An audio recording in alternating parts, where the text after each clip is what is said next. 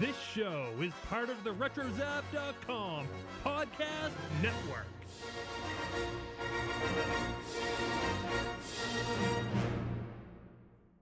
You will never find the more wretched hive of scum and villainy. We must be cautious. Wrap it up, fuzzball.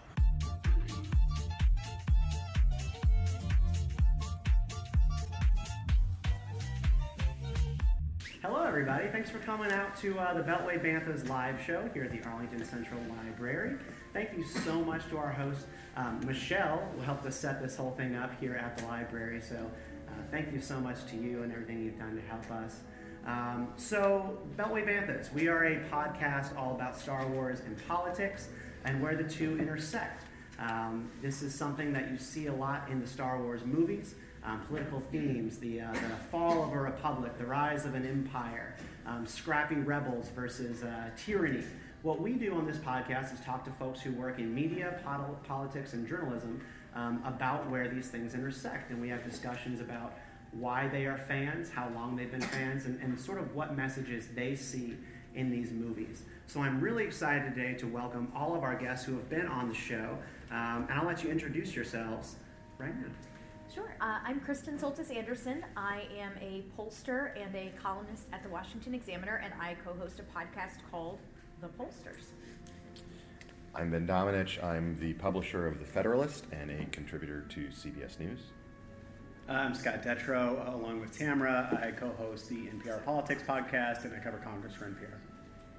And I'm Tamara Keith. I cover the White House for NPR, and I also co-host the NPR Politics podcast. So every Beltway Banthas show, we start off with hello, and welcome to Beltway Banthas, a Star Wars podcast live from the hive of scum and villainy in our very own galaxy, Washington, D.C. I am your host, Stephen Kent. I'm your other host, Swara Saleh. And today, we are doing a live show in Arlington. So, we're going to talk about The Last Jedi. We're going to talk about how Star Wars sort of factors into your own lives and also your professional lives as well. And then we'll take some questions from the audience and do a little Q&A. So Star Wars is a bridge builder. I mean, that's kind of why we are all here. We're folks from different walks of life, different corners of media and politics. So this is a supergroup of media politicos from across the spectrum. This is Exhibit A of how Star Wars can bring people together to have conversations about things they have in common and not the things that divide them. So I wanted to ask all of you, feel free to kind of go on down the line, where in your life has a relationship sort of popped up as a result of fandom? Or have you been able to connect with someone who maybe you don't have much in common with, or met somebody who was a fan, you're like, oh my gosh, you're a Star Wars fan too? I feel like that happens to everybody at some point. I know, Kristen, you have some stories regarding your husband just about that, but I'll let y'all take it away. Yeah, so I began working at a polling firm back in 2005, and around 2007, this nice guy named Chris starts working with me, and we had one of those, everybody's office computer was all networked together, and so if you were using iTunes, you could see, this is like way pre-Slack, but you could see what other people in the office were listening to if you had not adjusted your settings accordingly, and I had not. And I had the Episode 1 soundtrack. Duel of the Fates is great. Say what you will about Episode 1, and I'm always happy to halfway defend it. But it must have come up. I mean, I'm not trying to conceal I was listening to it and I'm ashamed of it. I really don't know how it came on. But all of a sudden, Chris walks into my office and he's like, "Are you listening to the Episode 1 soundtrack?" And I'm like, "Yeah, I am. And what of it?" And he's like, "There are so many better tracks on." Oh, okay. He's gone the deep cuts on Episode 1. And the hipster version. We've been married for almost 6 years. I don't know how to follow that.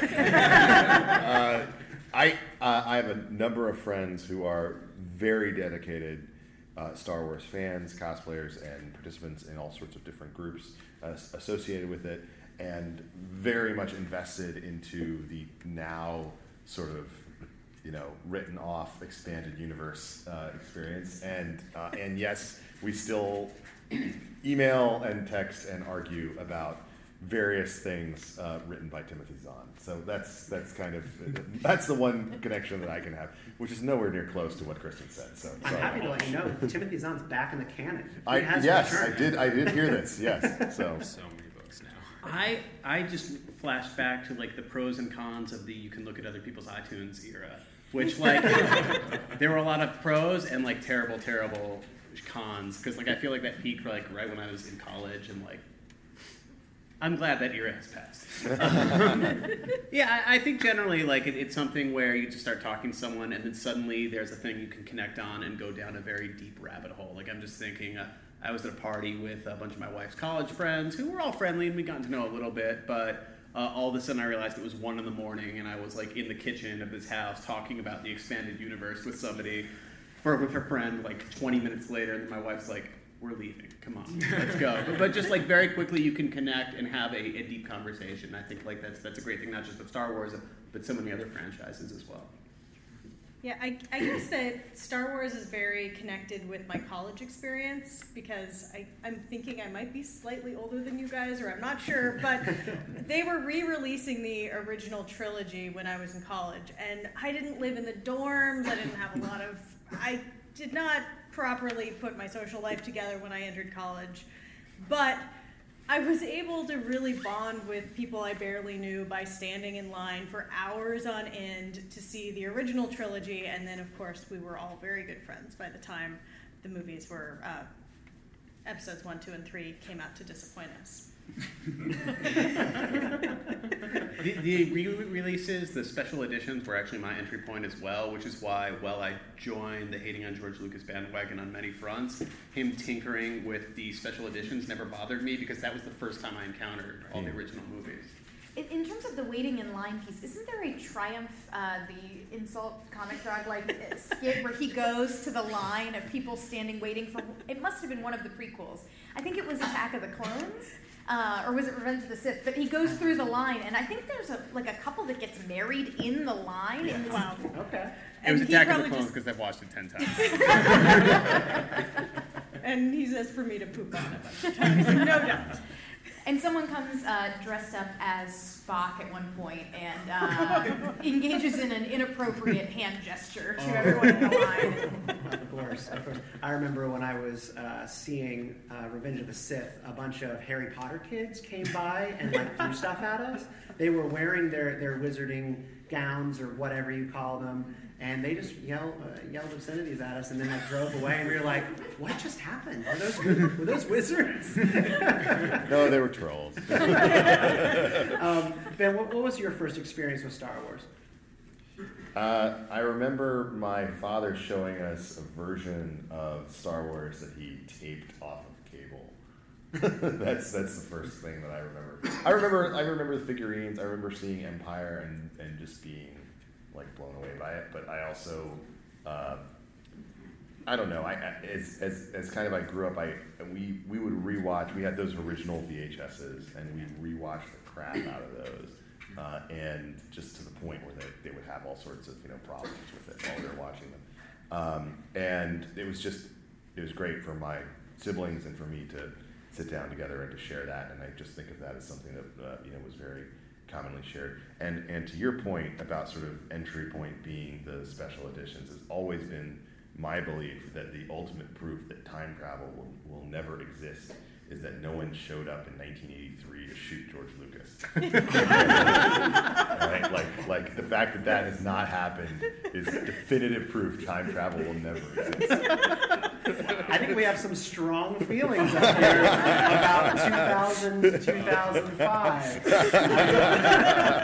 Am I really going to be the one that defends Episode 1 on this? I'm going to join you too. Episode 1 does not deserve the flack that it gets. I am a prequel child. I guess I'm one of the younger ones here. Episode 3 was my first theater experience for Star Wars, and Episode 1 and 2. I mean, that was that was just sort of seeing it once they came out. Mm-hmm. You know? Like for me, sorry, I just want to say for me, I was a prequel child as well. I grew up with 1 and 2 at home on video or DVD, and then I saw 3 in the theater with my dad. It was an amazing experience, and I loved those films as a kid. But then when you grow up and you realize, oh, romantic scenes don't actually play out that way. That's not how people actually talk. No, they do not.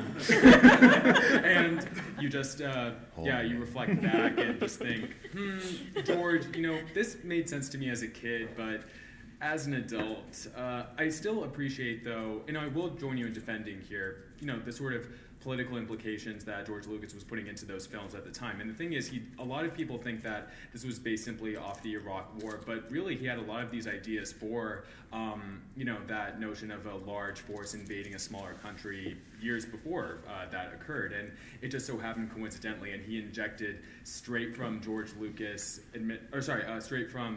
administration speeches into the prequels at the same time. So that could definitely irk some people the wrong way. Well, I think then we should talk about Star Wars as political. Morning Consult released a poll this past week that just made my internet experience for the week much better, tackling what people view as their favorite characters, and then also whether or not they view Star Wars as political. So I'm going to go over the top lines. So 53%, I feel so intimidated sitting there saying top line. You're not going to get into the crosstabs? We're going to get crosstabs. I have them right here. 53% of 2,200 individuals polled by the Morning Consult view Star Wars as not being political. Only 17% of those polled see Star Wars as political, and of that, only 20%, that 17%, only 20% of that were willing to not watch the movies anymore because they were offended by the politics. So I'm kind of kicking this y'all's way, Star Wars is political, but a clear majority of fans don't view it that way. I think they've set up a wall, a little bit of a barrier, a safe space, if you will. Why do you think this is? Because Americans, they love Star Wars, they hate politics. What do you make of that? Yeah, I wonder if when people are hearing, do you view Star Wars as political, if they think of it as, do you think Star Wars is partisan? Because I would argue that Star Wars is political, but it's not partisan. Mm-hmm. And that if that's part of what's driving it, that when people hear, is Star Wars political, they're thinking, oh, is it trying to make a point, someone's bad and someone's good, and are they trying to say something about contemporary political leaders? And I know there's this conversation about, the prequels being a commentary on the Iraq War, but I don't know how widely that has spread. Mm-hmm. So I think that's where some of that response is coming from. Yeah, and also I would like to see the crosstabs because crosstabs are interesting. It might break down by age. It might break down by which Star Wars movies are your Star Wars movies. Right. Because I would argue that the original trilogy, the politics are less overt than they are in episodes 1, 2, and 3. So it may just depend on which Star Wars is your Star Wars. Do you have the crosstabs handy for people who haven't watched Star Wars? Because that was the most interesting thing to me. It's basically liberal women. Liberal women have never seen Star Wars, and it's overwhelmingly, and that surprised me. It's just it's weird. It's this is a sci-fi genre that has an extremely out there, up front. One of the main characters in the first trilogy is this brassy lady who's in everybody's face and isn't just that, but is a military commander, which is not there are many strong, sci-fi female characters, Ripley and people like that, but it's certainly not something that was all that common at the time. You look at the Women's March and you see Leia Organa over all those posters. It's she must have inspired it. It just sort of surprised me that was sort of the demo that hadn't seen it the most. I do think that, of course, Star Wars is political. I do think that there are wonderful lessons to be taken away from the centralizing and nefarious power of the Old Republic that decayed into corruption and complacency and then gave way to an authoritarian who just added genocide to everything else that they were doing wrong. I also think that 2016 is sort of an indication that if you're going to find a stand-in for the American political experience for that year. Endor works really well. The globalists come in, they build all their structures, and it's all fancy, and they have their high flying and a sort of new technology, and then the natives uprise and kill all of them. So, I think there are all sorts of political messages to be found there. But again, to Chris's point, it's not necessarily partisan. It's just it's a sort of lesson on the relationship between the powerful and those who are subjected to that power in ways that they revolt against.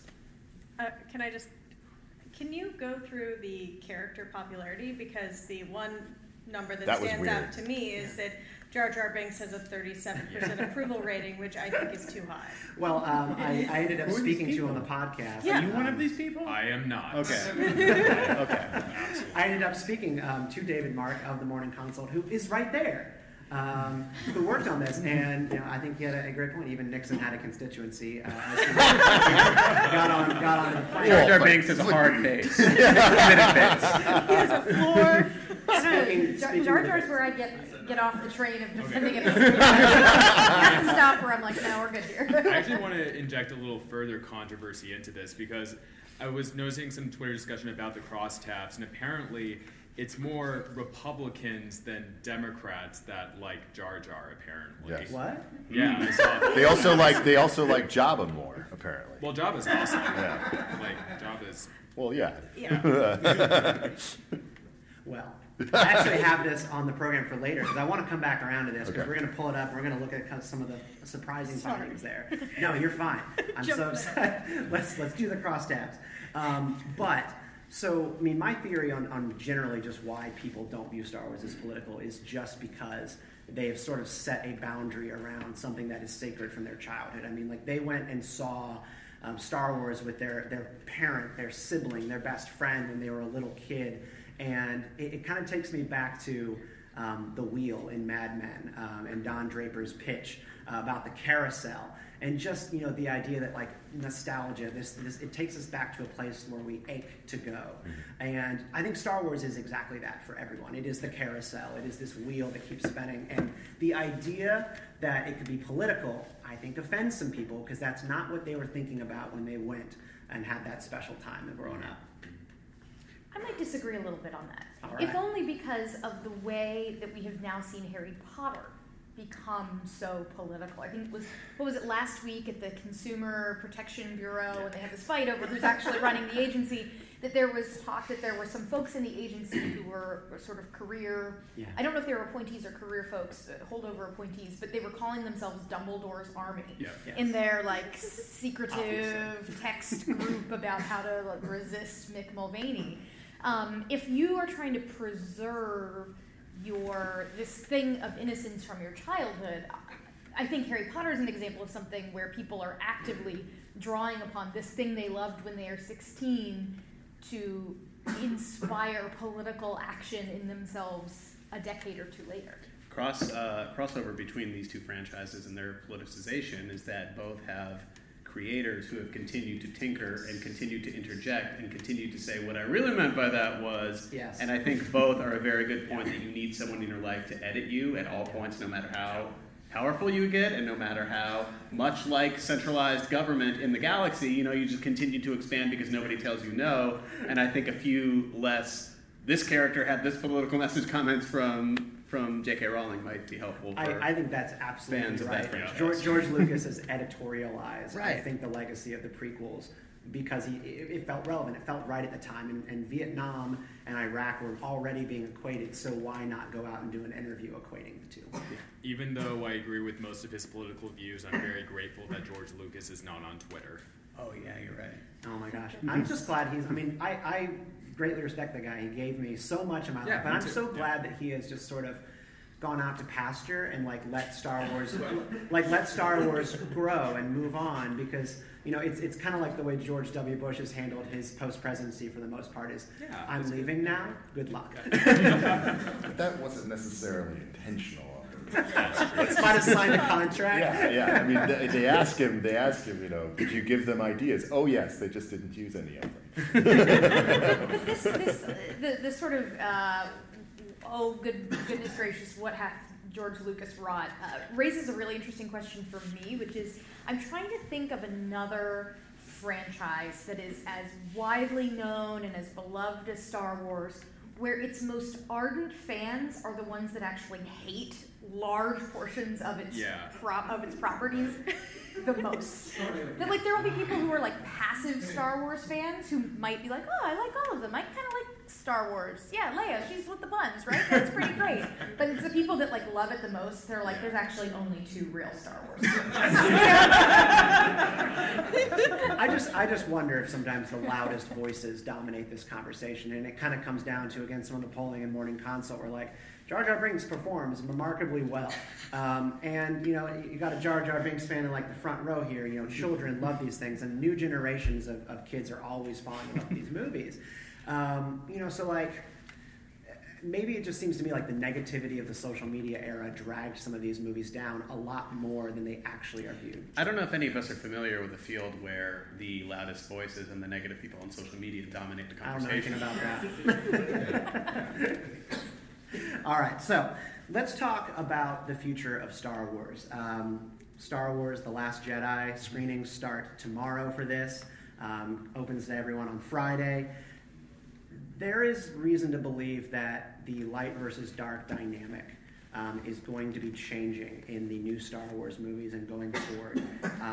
We used to have a thing in canon called Grey Jedi, or the EU called Grey Jedi, which was sort of like this middle ground, people who wielded the dark side and the light. And you know what? Like when you think about like the new Star Wars movies sort of turning over the light versus dark dynamic, breaking it up and sort of almost introducing a third-party option, I'm like, okay, this is made for 2017. So I wanted you guys to discuss a little bit about the black and white morality of Star Wars, because it used to be pretty clear-cut, and it might be changing. And what do you think about a Star Wars where we have a little bit of a mushy middle in terms of our Force users? So, I mean, it used to be literally black and white. Yes, quite. It was like, oh, all the good guys wear the light colors and all the bad guys wear the dark colors. It's so obvious and so clear. It does seem as though, and maybe it's just that we're moving into a different time where, and we have different directors and we have different people who are bringing their touch to this series, but it's not your sort of, it's no longer your standard, what is the right phrase for it? It's not sort of that old school, like kung fu style, sort of classic archetypal film. They are getting more nuanced, and maybe it's because we're all adults now, and they want our money, but they're making films that are a little more adult and sophisticated and not quite so like, I'm good, you're bad, the light, the dark. I actually think that Star Wars gets kind of an unfair shake when it comes to the black hat, white hat thing. I mean, for instance, I just saw Shape of Water, which is getting all these like plaudits and has like 95% of Rotten Tomatoes, and I thought it was terrible. But like Michael Shannon, who's the bad guy, shows up in it, and he's literally wearing a black hat. And it's like, okay, this is a little on the nose, And if this was a sci-fi movie or a Star Wars or like franchise movie, critics would probably criticize that. Instead, they love it because it's about a lot of other crap. But anyway, I think it is very interesting to see some nuance injected in the series. I think that you and I have both seen the movie already, and we're struggling not to talk about it. Well, no. So it's impossible. It's impossible to talk about it without, we can't. Yes, we can't. I think maybe you liked it more than I did. No, actually. Well, anyway. Okay. Moving on. Sorry. Don't worry. What have you done? Here's what I will say. Leave when it's safe for No, it's okay. Here's what I will just. No, I think I am allowed to say this without spoiling anything. I will just say that Daisy Ridley, that Ridley, Driver, and Hamill put in amazing performances. Oh, yes. Okay. They are phenomenal in this movie. They are the core of the movie, and they do a great job. Good. So like any concerns about like Mark Hamill coming back after a long time, don't listen to that. So well, the thing is, I don't think that's a spoiler. Saying they did a good job is not a spoiler. I mean, that's not a surprise at all because Mark Hamill has always been brilliant. He is the Joker. He's done so many other amazing roles. He is one of the best actors of our age. I will stand on my island on that. But the one thing I would just say about nuance that I think is challenging is when you say that like Grey Jedi thing, what it actually makes me think about is how there were all these people who played Knights of the Old Republic when I was younger, who were very frustrated by the fact that like, oh, I want to do this thing, but then I have to be really bad, or I want this power, but then I have to be good, and it screws up my bad character. And like depending on, I remember I played one of the games as the bad guy and one of the games as the good guy, and there's a moment in the first game where you have the ability to use your life debt from a Wookiee to kill his friend. Yeah. And it's like I was playing that as the bad guy, and even then I was like, oh man, I'm not sure I want to do that. I will be really sad and like mad at myself if I do that. I did it anyway. The struggle with that game was like you wanted to make some bad decisions, but you didn't want to have the veins on your face. And you're like, I want to be a little bad, but I don't want to like look like I just like got electrocuted. Yeah. One of the things that I liked the most about 7, which I'm not even going to look this direction and see even facial reaction to this. The thing that I liked the most about 7 was the way that it seems as though Kylo Ren is being tempted by the light. Yes. That so much of the series is built on this idea of, the Force, it's good and people are good, but you can be tempted by power to do bad things. And so the dark is always beckoning you. And it was really neat, I think, to, less from a political context, and almost more from like a religious context, the idea that like there's a force of good that is actually also calling you and beckoning you. And that no matter how dark you are, no matter what it is that you've done, that you can still be tempted at any point to maybe give into the light. That to me was the most interesting thing about 7.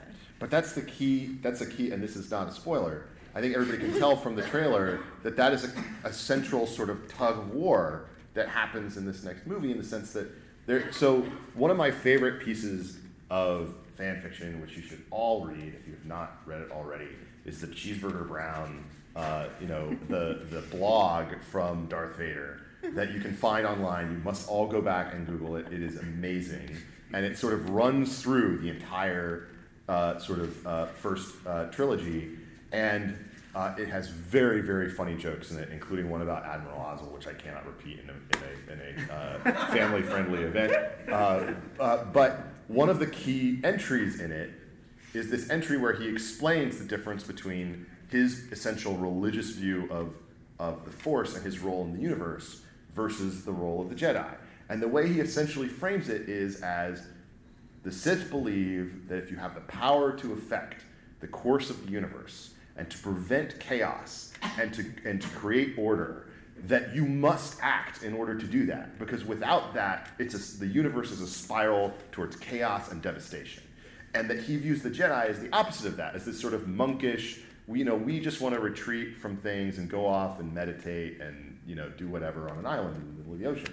And that is sort of a thing that really, I think, speaks to the core dynamic between these two different parties. And it's very interesting to have that finally kind of coming to the front of what the movies are about and a central debate there, as opposed to just being something that fans talk about. But I feel like that's a reason why I was so frustrated with the prequels, is because that's such a great story arc to really get into, but the moments where Anakin is tempted and does take steps towards the dark side are so hacky and so sudden, and it's not like a gradual shift. There's never that logical conversation. There's like a couple emotional moments where it's like, well, then I'll just do that, and like that's such a missed opportunity because it's such an interesting story arc. George Lucas is a great visionary, not necessarily the best executor of his vision. That is so true and well put. And yet here we are. So, I mean, like with Luke stranded on an island, at the beginning of episode 8, we know this from episode 7, he is out there, he seems to be a broken man. I mean, do you think that this says something about where we are as a society to have like the golden boy of the Star Wars movies not knowing who he is anymore? Because there seems to be a lot of conversation these days about how in our politics, we don't know who we are anymore. Like, it's gotten so upside down. Do you think that this is sort of like the trilogy for this time? Well, this was something that I was thinking about when we were having this earlier discussion about it being black versus white, and always good, always evil, and that now it's looking more like we're exploring this gray concept. Think about the TV shows that people have gravitated toward the most in the last couple of years. Breaking Bad, Mad Men. It's all these ones where the central character is kind of a bad guy. I mean, at best you're talking a Don Draper who lacks a moral compass, and at worst you're talking about, this sort of trend toward celebrating the anti-hero and finding the gray, and instead of just wanting someone that you're rooting for someone even if they are broken and imperfect. And I mean, that has been a broader trend that I don't think is just about our politics now, but has been a longer cultural trend. I just have to have a mild critique that says that while certainly critics have gravitated towards those shows, as the representative of CBS here, I would like to check out the #1 show on TV, which is NCIS. which kind of brings me back to like the Marty Constable. Like, 53% of people are not engaging with Star Wars on this level that we are right here on this stage. And again, like I loved one thing that Joe Scarborough said in the last year, which was like that while everybody else was watching, while everything else that the whole country was watching The Apprentice, while only like a core group of people were watching Breaking Bad. And that's how we sort of missed how this whole Trump thing happens, because the rest of the country is like not engaged at this level. Sheldon on Big Bang Theory is probably also up to Yes. I think I could go down a road with that, but it would get us off the Star Wars theme. So I have deep thoughts on Sharknado and Donald Trump that I'm happy to share with anybody who wants to hear them after the show. But I think I wonder almost the opposite of what you said, because Obi-Wan Kenobi and it seems very clear that Luke Skywalker have totally removed themselves, have gone to this deep contemplative space. And in our political society, in our day-to-day society on social media, I don't think we allow ourselves to do that for 5 minutes, let alone the decades that these two characters have gone on. Who retreats, who fully thinks through like regretful decisions. Even our disgraced politicians 20 minutes later are running for New York City mayor or whatever again. I just feel like that there's a difference, though, because I think Luke is there for a different reason than Obi-Wan was there. I guess you know more than me. You are being dangerous. That's not being dangerous. I just mean that, like, well we know that from Force Awakens. Han Solo said why he's there. Yeah, Han Solo said why he's there. Yes. He lost his temple, etc. Yeah. And but isn't that kind of the same as Obi-Wan, though? No, I don't think fleeing. Obi-Wan was fleeing danger, wasn't he? No. I think we need to be clear that like Obi-Wan and Yoda were hiding out because they would have been murdered by the Empire. Right. Yeah, that's what I mean. They're like fleeing danger, whereas there's a difference between retreating. Luke's self-exiled. Yes. Out of shame. I guess. I'm thinking of the angle of him bringing along this prodigy and totally seeing him become this monstrous, murderous person, thinking through what he did there. Oh, sorry. I might be imposing. Yeah. So I want to pivot away from here. I want to talk to y'all a little bit about picking sides in Star Wars. Empire or Rebels, First Order, Resistance. Swara, you want to run away with this? Yeah, it's like, we love both the good guys and the bad guys of Star Wars, but most often in fandom, people will usually be on one side or the other. They'll say, I'm a rebel or I'm an Imperial. We have members of the 501st back here, who are staunch Imperials or First Order people. So I just want to go around and raise your hand if you consider yourself primarily a rebel. So we got 3 here, cool. And raise your hand if you consider yourself primarily an Imperial fan or First Order fan. Really? Really? Really? Wait, so I think I've shifted. I don't know. Wait, I don't know if I can talk. First Order, guys. But I am actually curious about this because did you at one point ever consider yourself primarily an Imperial fan, or? I think I've shifted over time. I mean, just in terms of Star Wars itself, or like a life view. I think I find myself being more gravitating toward the establishment and order of things at all levels at one point now, which sometimes I think back on and think, oh, I think I misidentified with all the movies that I liked at this point. Ben, how about you? I bow out. I don't identify with either. I identify with smugglers and mercenaries. Okay, all right, that's I don't think you should pick sides. I think sides are dangerous.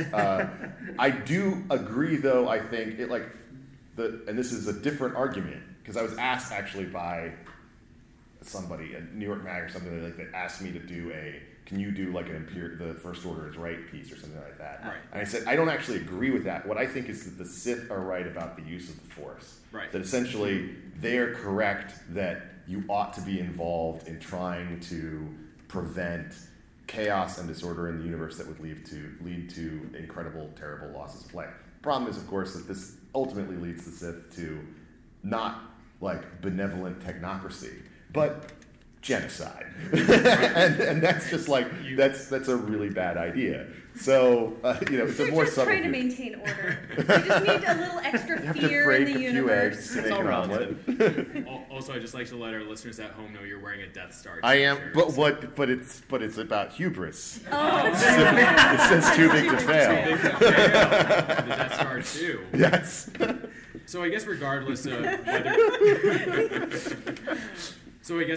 of whether we choose a specific side, I think we can all agree that we still love our Star Wars baddies. I consider myself primarily a rebel, but I love Emperor Palpatine. I think he's brilliant. I find him in a way to be inspirational for how manipulative and how badass I think he is in a lot of ways. So, but I also have to remind myself that, hey, George Lucas, the creator, still intended these bad guys like Palpatine, Darth Vader, the First Order today, and the sequel trilogy to be based off the most horrific entities in modern world history, the Nazi Party. And I think that you see other analogs to them, allegories to them as well, such as with ISIS, maybe with Iran or North Korea, with their technological capabilities. And so I think that we can still all definitely keep that relative distance in our heads, that we understand one is fictional, that we can still like as bad guys, and the other is something that is to be abhorred. But it is still worth thinking about, how do we personally reconcile that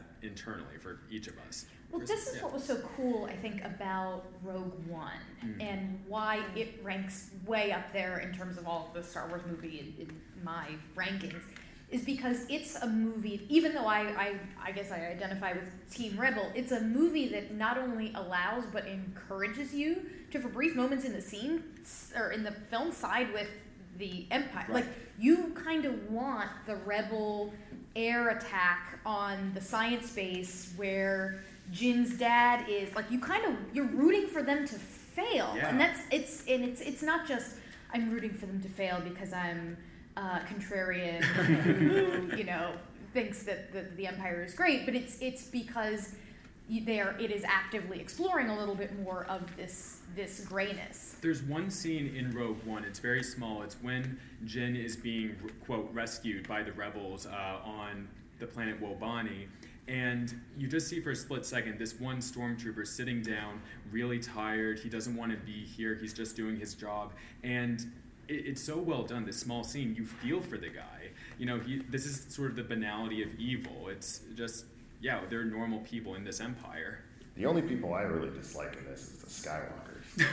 That family drama, man. It's just think about how many things they've screwed up. But I think the other thing that Rogue One explores really interestingly is, okay, so you can pick which side you're on. Totally. But then also, what tactics do you think are justifiable to achieve your ends? So you've got on Jeddah, you've got a whole scene that is just ripped straight out of, scenes from Iraq or Afghanistan, right? Where there's a population that has been occupied and they don't like that occupation, and so they're going to rebel, but then they're employing sort of terrorist-style tactics, and all of a sudden you're looking at it and you're realizing, wait a minute, this is, they just set off an IED under a tank, and I'm rooting for them. They look wait a minute, hang on. They look like the Taliban. Well, but you've got, I do not remember his name, Forrest Whitaker's character. Saw Gerrera.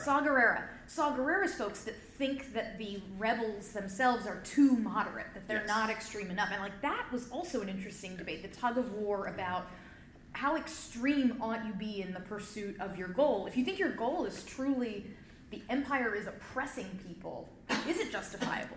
Yes, I mean, one of the things, so I was watching Empire before I came over here tonight because I watch it about once a month anyway. And one of the things that's notable about the difference between that and something like Rogue One is everybody's in uniform. They're all wearing uniforms. Like, they're all, we don't want to talk about Geneva Treaty sort of stuff. Like these people are all clearly combatants. They have ranks, there's, organization, etc.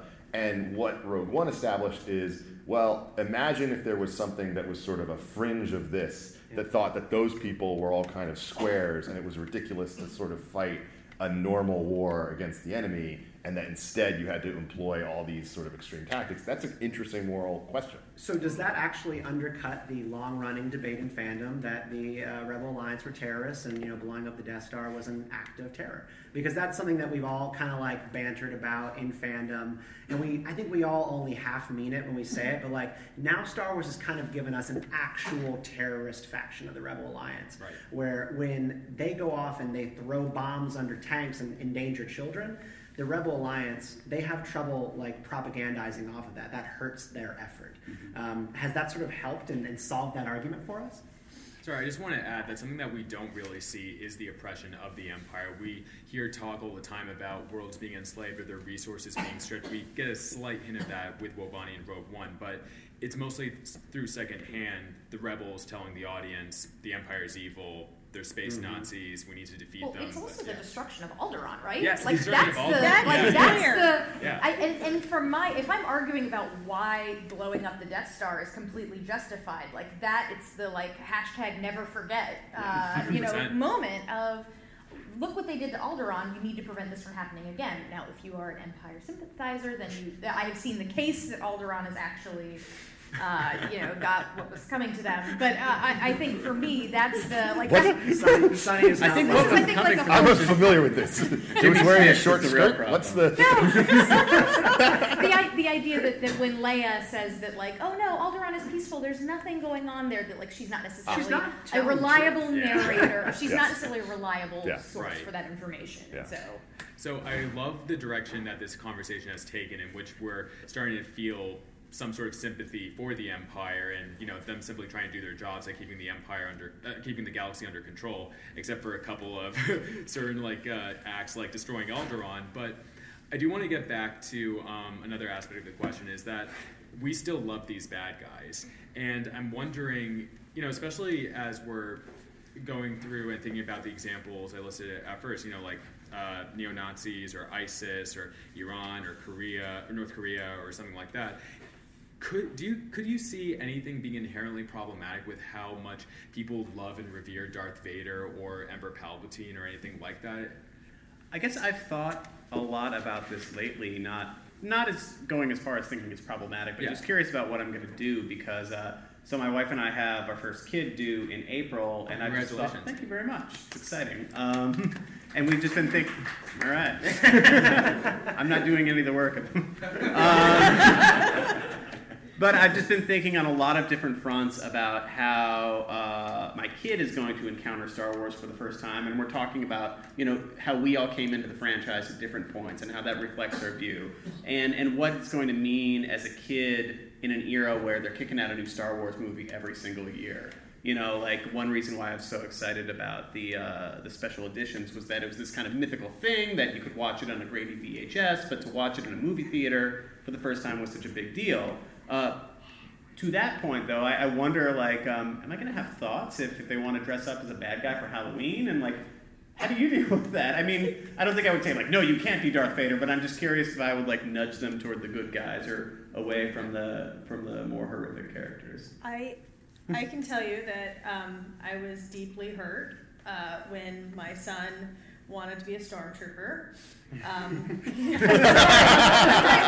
feel like you guys walked in and my blood went cold. You're scaring me. It is unnerving, yeah. She does not care. I'm just a little intimidated.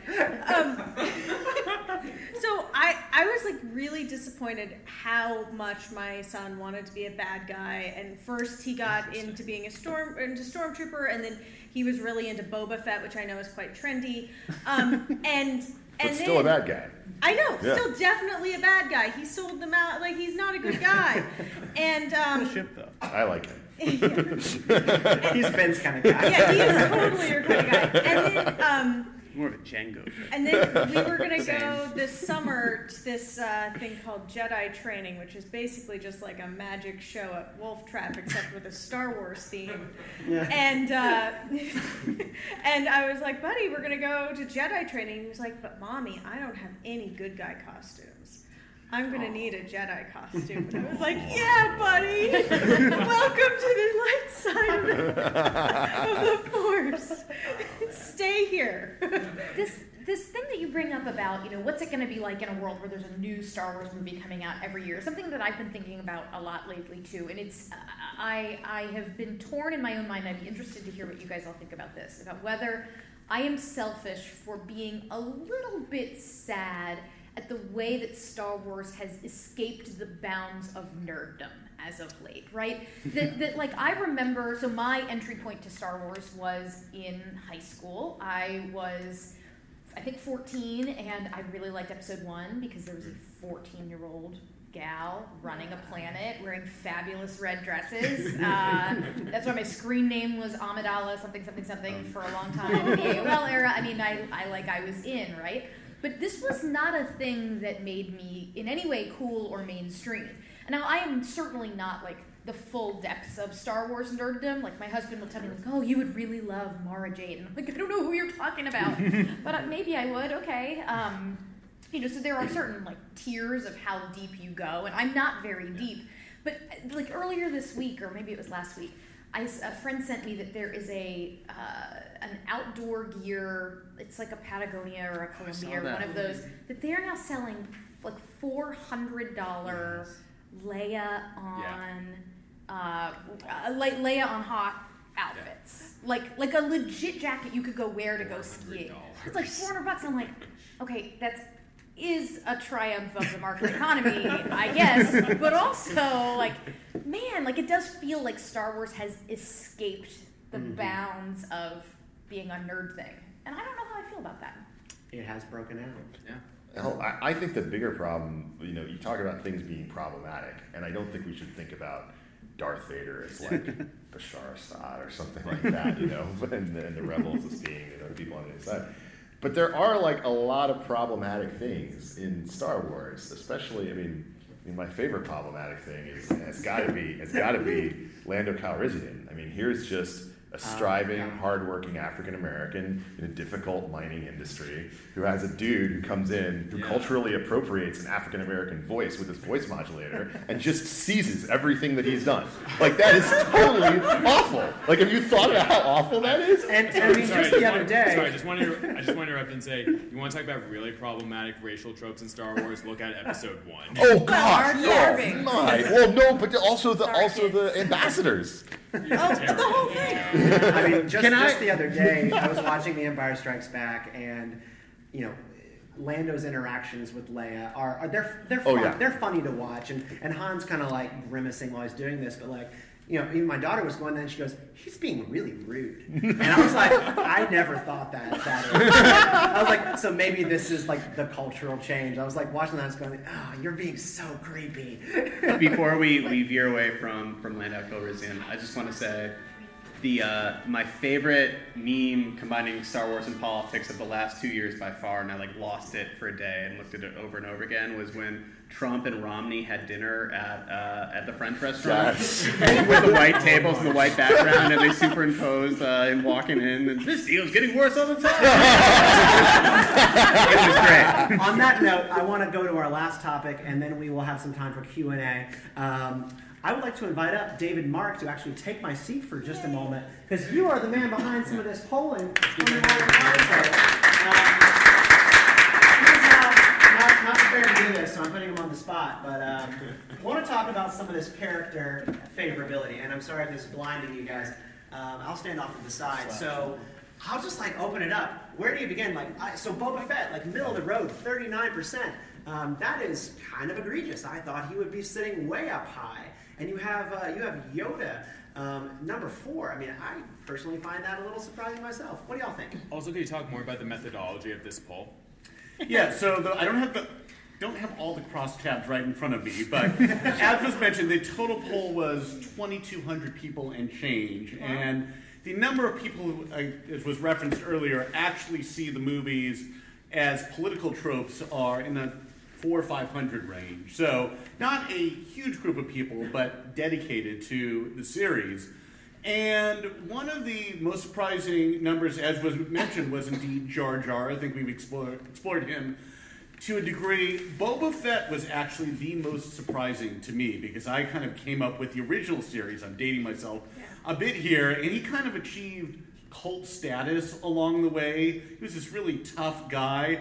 I think part of it was that he didn't have a lot of screen time in episodes 5 and 6, so there was something slightly mysterious about him, but he doesn't seem to have taken as much in latter years for some reason. So that one was one of the biggest surprises. Princess Leia, of course, no great shock there. Part of that may be a certain poignancy, the fact that Carrie Fisher passed away just a little over a year ago before this next installment was coming out. So there may be some sentimental value there as well.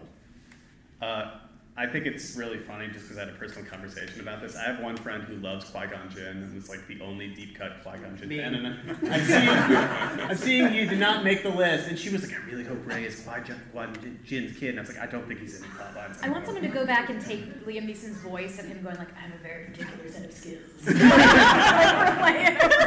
Can I just point out that the popularity of Lando and Jabba is right there above Finn and above Rey and above a bunch of other people. And I just have to point out, like, again, that's kind of the in-the-middle sort of story, as our friend Alexander Petri is want to note. From Jabba's perspective, Star Wars is a series about how a guy who owes him money and his friends murder him. I will say, so this is me putting my pollster hat on. Just looking at the favorables only tells part of the picture. Yes. So you have to know what the unfavorables are as well. So for instance, somebody like Jyn Erso, very low favorables, doesn't mean she's disliked, it just means she's not known very well. What I was fascinated by was the fact that not only is Darth Vader's favorables 49%, but he's a net favorable overall. His unfavorables are, I think they're probably the highest of anyone up here, but they're not even that high. Which is to your question earlier about why is it that so many of us like the bad guy? And I think part of it is that Darth Vader, we admire him because of his excellence, right? That like he's a bad guy, but he's good at being bad. And there's that scene at the end of Rogue One when he just busts in his face. Like that's my thing that I watch like 15,000 times. Like it's just so cool.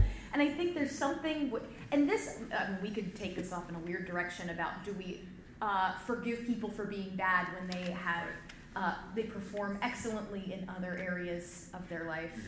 Hashtag Me Too movement. We could go a lot of directions. I don't think Darth Vader is accused of those particular sorts of bad things. The planet is for his feet.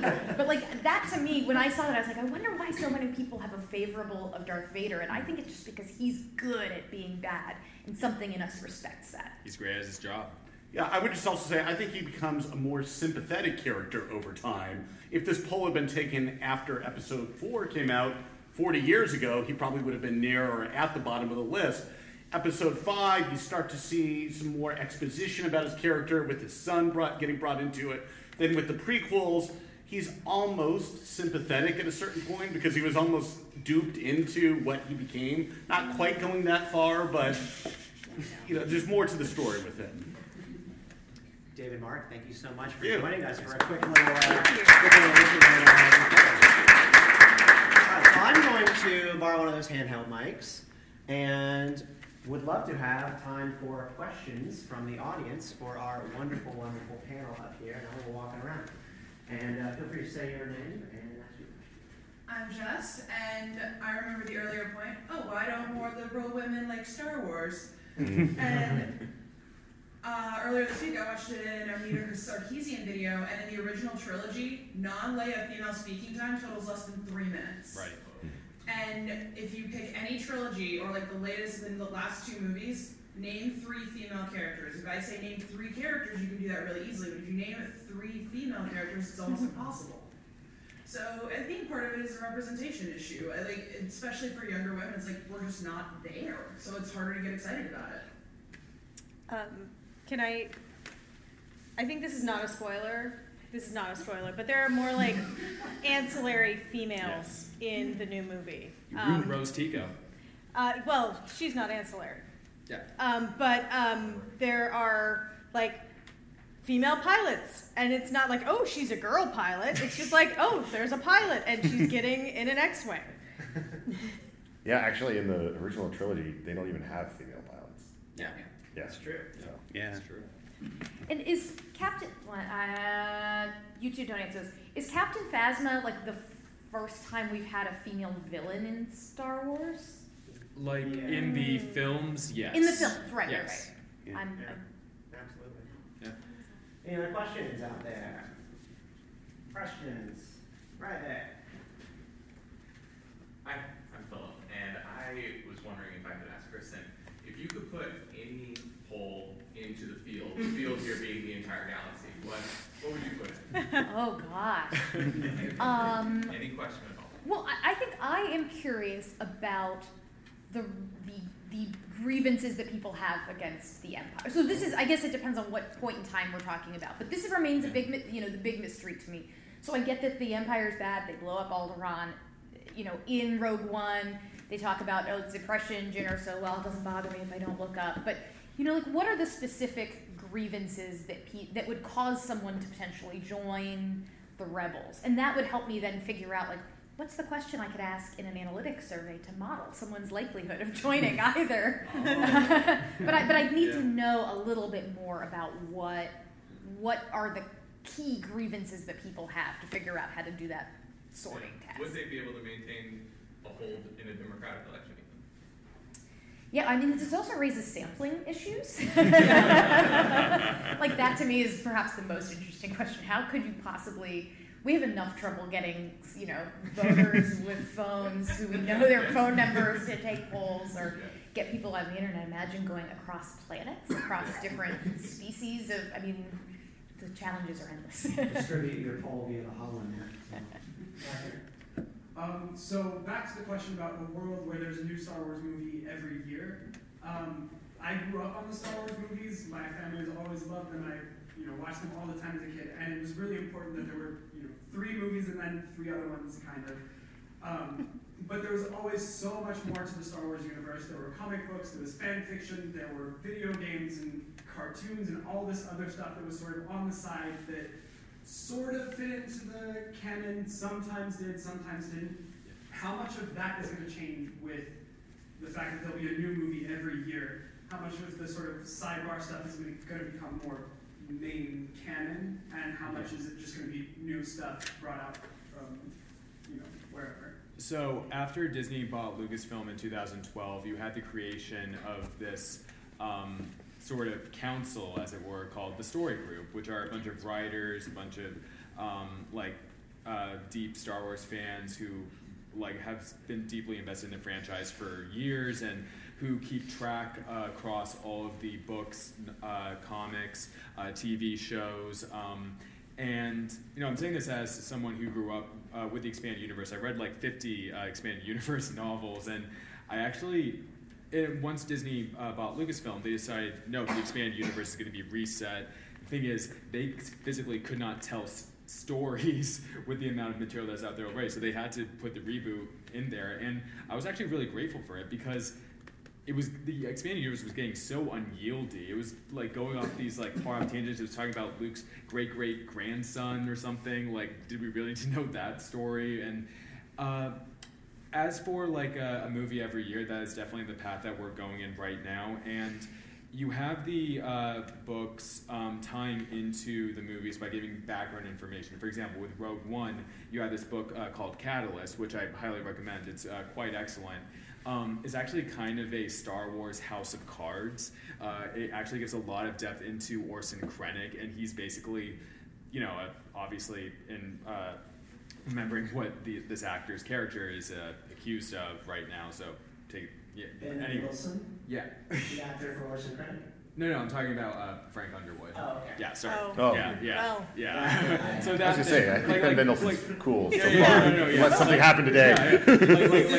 Putting aside that, it's really fascinating to get this take into a political manipulator in the Star Wars universe, and I was kind of disappointed with him in Rogue One. I didn't really see much depth to him, but Catalyst gave a lot of great tie-ins, and that's what you really have with the books and novels going forward in the TV show. It's going to be much more tight and give you background information. It's not necessary, but it is interesting to know. So can I ask a question just to the group, kind of pinging off of that? Who here is in favor of or opposed to kind of genre shifts within the standalone films? Right. Because personally, I'm very much in favor of that. Yeah. I would like to see smaller films that maybe they all take place on one planet. They're still in the same universe, but it's something that's smaller. You take these planetary sort of things and bring them down to a level that you can wrap your arms around. I'd be fine with a rom-com. I'd be fine with be fine with a noir sort of version of it. You can do so many things within this universe. They don't all have to look the same or be filmed the same or have the same kind of tropes. I would really like to see them branch out. Anyway. No, what I would really love to see is a Star Wars West Wing or House of Cards. Yeah, when Rogue One came out, and I don't know, halfway through the movie, I was thinking, you know what, maybe there is such a thing as too much Star Wars. They're just hitting the notes that are supposed to make me feel the feels of Star Wars, and I just don't know if I can take it. And then Rogue One went in this completely different direction where there wasn't a happy ending, and it was a beautiful apocalyptic nuclear era movie from the black and white era, and I was yes. And that, it was still, there was a lot of planet hopping and there was a lot of stuff, but there was something about that movie that was just not Star Wars in the same way. It was darker, and it stuck with me for so long. It was so wonderful. We published a thing a couple of years ago that I actually read to Stephen at one point when he was on our podcast called The Ballad of Porkins. I would strongly encourage you all to Google it. And basically the point of Rogue One, I think, is the point of this is a movie about all the people who are in all those other ships who get blown out of the sky because they're not your main guy. Yeah. Okay? Right. But guess what? They were warriors, and they were there for a reason, and they believed in the cause. And just because Obi-Wan Kenobi didn't give a crap about them doesn't mean that that is any less valuable. And I had the same reaction. I went into that movie, and while I was in line, I called a friend and I said, all I can say is I really hope they kill everybody at the end. and then when I saw it, I was like, I can't believe they actually did it. Yeah, I can't believe they actually did it. I think it was incredibly brave to actually kill all those characters, and they really needed to, so they weren't lingering around the universe. Real quick, and then we'll move on to the next question. But I do like the deep archetypes that the Star Wars story arc fits into, and so much of it is about sacrifice and self-sacrifice and putting yourself toward a cause, but there were never any real consequences on a grand scale. So the fact that there were consequences for a whole bunch of people really energized me, and I left that movie very excited by people time. It took me a while to grow into it, actually. We got here and then right here. Just first real quick on the Star Wars has sort of escaped nerddom. I think my favorite tweet of all time on this is, I'm such a nerd, I'm a fan of Star Wars, the most popular film franchise. That's great. My name's Graham. In my day job, I'm a political writer at the New Republic, and so I have a question about Star Wars and political writing. There has, I think, starting back in when the prequels came out, there's been this sort of genre of conservative political writing, sort of making the case for the Empire, and this has been mentioned a couple times tonight. I was just curious, what you folks think about how the films have provided this kind of winking template for these kind of arguments, and maybe someone on the panel wants to make a more lengthy case for the Empire, because I just thought the whole genre was kind of genius and worth talking about. I think I think I ended up at the end of last year's election really thinking of it through an episode 4 template of you had this massive bureaucratic organization that took up 4 or 5 floors of a building with billions of dollars to spend, and the people running against them were 4 dudes flying around on a plane, and they did everything they needed to do to blow up that Death Star. So political views aside, I thought that was actually one of the best fits I've ever seen in an actual real life political situation. So we have actually published a couple of those at the Federalist. I did not write them. Jonathan Lass and a couple of other people have written them. They originated in sort of the neoconservative interventionist mindset, and that's fine. Basically, they were describing the rebels as a bunch of ISIS-style hippies, and that kind of thing. And that the empire was going to protect trade, and it was basically an argument for globalism, and for the kind of Bret Stephens view of America as the police state, policing the world's policeman, same sort of thing being with the empire. I do think it's interesting that they find that to be a compelling argument, but my argument against them would typically be that the empire is really bad at their job. Like if that's their job, they're really bad at it. Like, you shouldn't have to blow up a planet to put fear into all the local systems to keep them in line. Like, there should be a much better way to do that. So I think it's interesting and it's trollish, and Sonny Bunch does it very, very well. But I think that it kind of runs into the problem of incompetency, essentially. Like, maybe if the empire was better at its job, then there would be a better argument. Well, but part of the argument, though, I think in favor of the empire is it also dabbles in this are we sure democracy is a good idea type conversation, right? That if you watch, so again, I would quote Queen Amidala things about this is how democracy dies to thunderous applause, when I was doing high school debate rounds, because that's just what I did. Lots of friends. But the argument being that, okay, you have democracy and you have this Senate, and it's totally useless, and they're not getting anything done, and the emperor is going to get stuff done. He's going to do things.